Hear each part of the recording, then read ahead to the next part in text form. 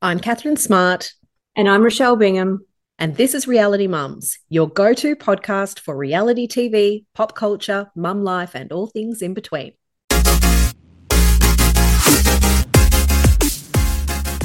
Okay, so it gives me so much pleasure to introduce today's guest.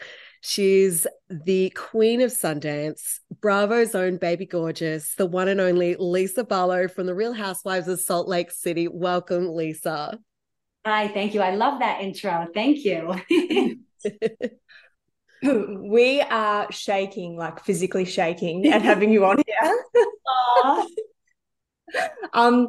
Season 4 is off to a really, really good start. And you're one of our favorites and clearly a fan favorite. We're just wondering, because there's been so many intense situations over the course of filming, has that brought you together as a cast, or has it is there still clear divisions between you all? How does that work?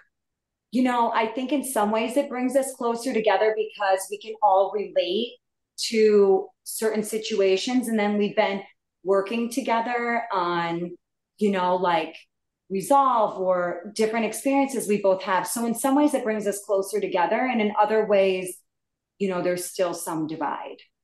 Yeah. Yeah. We have to ask about the ring, the $60,000 ring. Oh my God, my heart would have dropped if I Oh, had felt that ring fall off my finger. Oh my God. Were you surprised at the reaction that you got from the other ladies when you lost it?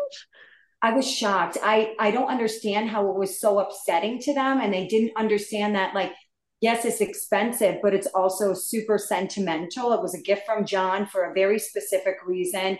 And for me, I was like, I don't understand why this is bothering anyone, why you would be kind of rude or mean about me losing something that's like special to me. And I literally was in the bathroom. I undressed completely in the bathroom because the way I felt my ring, it was like this, and I thought I caught it. And then I was like, it had to have landed in my jeans. And it was a super busy bathroom. Indian Wells was happening in California. So it was like packed with people coming to watch the tennis tournament. And I literally was screaming, nobody move. Did anyone see my ring? And like so upset. But it really shocked me that they weren't more supportive or even a little empathetic about it. It was interesting. That was our reaction as well. It was like straight away that would have been something that really shook you. And then straight away they seemed to come in with negative comments or like, oh, get over it. It's a big Yeah. thing to get over. Thanks for saying that. Thank you. It's And validating. it's It really felt horrible in the moment. And like, I was like so stressed. I had them take the toilet off the wall. I literally was in there for over 45 minutes, just like combing every corner, open that door, see if it rolled underneath here. And it was super upsetting. And it's funny because online, some people are like, oh, she needed the insurance money. It wasn't even insured. Like we have the appraisal, but it wasn't, it was one of my, I have a couple rings that weren't insured that we just forgot about. And it wasn't insured either. So it's kind of like double whammy.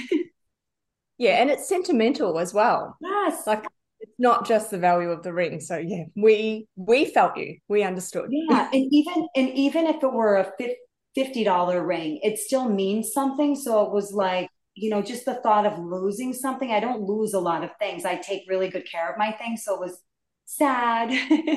Yeah. Now there's so many franchises on Bravo at the moment. Do you follow all the other franchises? And then how do you handle all the sort of noise and chatter about the show and your family and everything that's going on? I loosely follow the other franchises just because like I'm still a working mom. So it makes it Yeah. hard to be like 100% in the mix, but I do, read some recaps. So I know when I see my other friends on other franchises, I know what's going on with them. So, if they need some like support or anything, I know I can give it to them. Yeah. And with the chatter, season one, I think you really feel it the hardest. Like I had the worst season one. I left season one thinking, oh my gosh, I had a great season. I wasn't mean to anyone. I didn't say anything mean about anyone. I was like honest and direct, but yet like, I felt like it was like the worst season ever for me. Like I was getting messages. My older son was getting messages like, tell your mom to kill herself because Oh, people weren't understanding dynamics because we were all so new. And I think after season one, I learned to like just pay attention to my page. Like, don't go off of it, because it's not worth having someone rip apart your face, your clothes, the way you talk. And, it doesn't, I was raised in a home where we don't talk badly about people. So now I'm on a show where you're like, bitch about everybody. And like, and so it was a hard thing for me. And also being in business, I'm always about resolve, moving forward, fixing things instead of like living in things. So I've learned to like shut off the noise, and thank goodness it's not as bad as season one anymore. It's one of those Yeah. things where you're damned if you do and you're damned if you don't. Someone's always going to have an opinion, aren't they? And you've just got to find a way to deal with that. Yeah, and I think a lot of people, like, their opinions are formulated by their experiences and circumstances. So, different things trigger different people. And I remember when we first started the show, my friend was explaining it to me. She was been in production for a long time, and she's like, "Your world just got really small, and each one of your cast members represents somebody else's view of you." And that really put things into perspective. And she's like, "So this is what people probably have been saying about you for years. You're just hearing it all like at one time." Well, And there's you're some people handling it who are very just well. like, Thank you. people are just professional trolls. Like there's Yes. some people who are just nasty. So you just have to Yes. block all that sort Yeah, of stuff out. exactly. And last year, I didn't talk about it that much, but being trolled by someone who I thought was my friend's husband at one time was like the weirdest thing ever for me. I thought it was so bizarre that a grown professional would actually troll. That was such a weird experience. Yeah. Mm. And it was interesting to watch as a viewer. It was like, is this really happening? Yeah. Now, you mentioned your businesses. Now, you're an entrepreneurial queen. And I have to say, like, hands down to you, I'm really motivated by your drive with business as a working mum. Your tequila brand, Vita Tequila, do you have any plans to bring it to Australia? We're actually working on it, and it's a big process, because to make a really elegant, beautiful tequila, we've been in the business for over 20 years. And we were in it before tequila was even like the spirit everyone wants to go to, because it's an upper, it's great for diabetics, it's great for people on a diet. So we've been working on it for a long time, and just getting the price to where it needs to be for the market's been interesting, because it's an export out of Mexico. And, just going into another country, it's complicated. But I think we will be there next year. Like the way things are moving, and we feel like we're going to be there next year. We have a great distributor in the UK that's helping us throughout the process to get us, going into Australia, because they've had experience with that. So we're excited about it, and you're going to love our tequila. Like, Oh, well, we can't wait. Can we, yeah, Rochelle? one thing we always No. practice our tequila. We'll do a tequila episode. We'll make cocktails Yes. with tequila. Yeah. Now we know that you're into junk food, and we've seen you rate your colas and everything. What's your go-to junk food meal? Oh my goodness. I love Wendy's. They have the best chicken nuggets with barbecue sauce, extra crispy fries. And then they have the Baconator fries, where I'll ask for a salad dressing, ranch dressing pack from Wendy's, and drizzle it on top of the fries.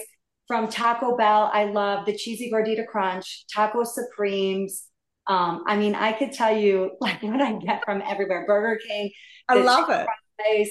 And I love almond joys right now. I went through a Kit Kat phase. I'm on an almond joy phase where I'm like craving almond joys 24/7. You might be my soul sister. Your love of junk food and my love of junk food go so well I together. do Doritos. I wish I could have Doritos every day. I love a Dorito. They're like the best. I just saw them on TikTok as like one of the most unhealthy foods to eat, but I'm like, I love them. They taste so good. You don't need that I saw a negativity thing. in your life. Just I remove don't. that. I I don't. saw on TikTok they're making toasted sandwiches and they're breading them in Doritos, and I was like, I think I need a toasted cheese Dorito sandwich. Will you please send me that? Yes, I will. I haven't seen that one, but that sounds like amazing. Yeah. Like as a treat, I would make a salad and call it my taco salad and crush up Doritos inside of it. It's a salad. Yeah. It's healthy. Yeah. Just like M&M's, chocolate covered protein. Yeah, exactly. Lisa, it's just been amazing talking to you. Thank you so much for taking the time to be on Reality Mums today. Of course. Thank you so much for having me. It's so nice to meet you both. Wonderful. And we can't wait for the rest of the season. You're going to love it. It's our best season ever. Best ever. Fantastic. All right. We'll catch up with you soon. Thanks. All right. Thanks, girls. Bye. Bye.